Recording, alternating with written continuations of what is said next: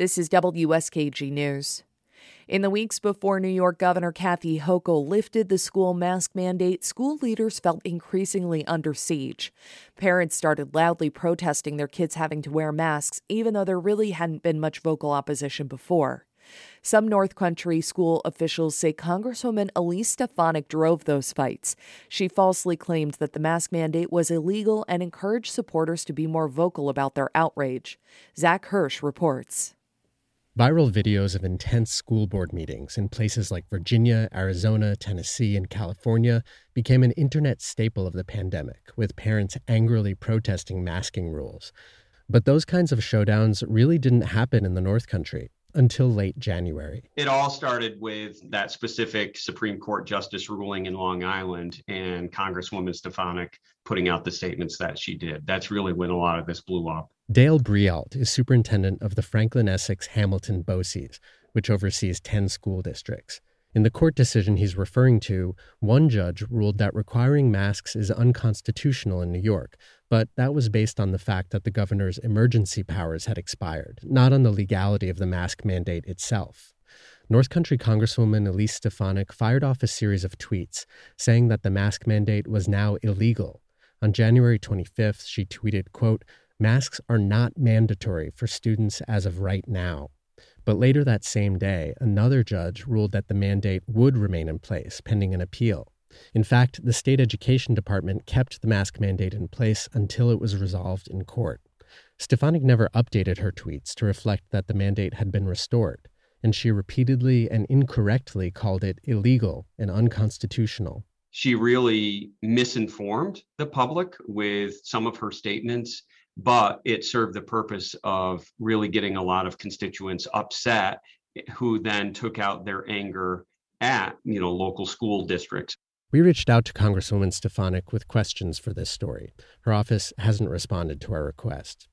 Stefanik then doubled down. She encouraged parents to contact her office about kids being turned away from school for not wearing masks. She launched a new web page and a dedicated place on her campaign's website where parents could get in touch with their stories. She urged people to stay involved and vocal, and that tactic appears to have worked. Parents staged protests in Malone and Washington County. In Saratoga, parents on social media berated a teacher who offered a student a mask. In one angry confrontation over masks at a school board meeting in Fulton County last month, a man specifically named the Congresswoman. "We'll let Elise Stefanik know what you're doing," the man says. Stefanik tweeted a video of the confrontation along with a false claim about that particular school district, accusing administrators of a cover-up. She's quite skillful. Bemende Johnson is an associate professor of government at Hamilton College. So I think this would be another example of her basically trying to highlight where she stands on the issue in a way that speaks to her constituents, but also may raise that national profile by showing she is out in front and staying tuned in to what her constituents may be concerned most about. North Country parents already had sincere concerns about masking policies, Johnson says, but Stefanik has been cultivating outrage. One way to bring the issue even more to the forefront is by communicating broadly and saying, let me know if this is going on.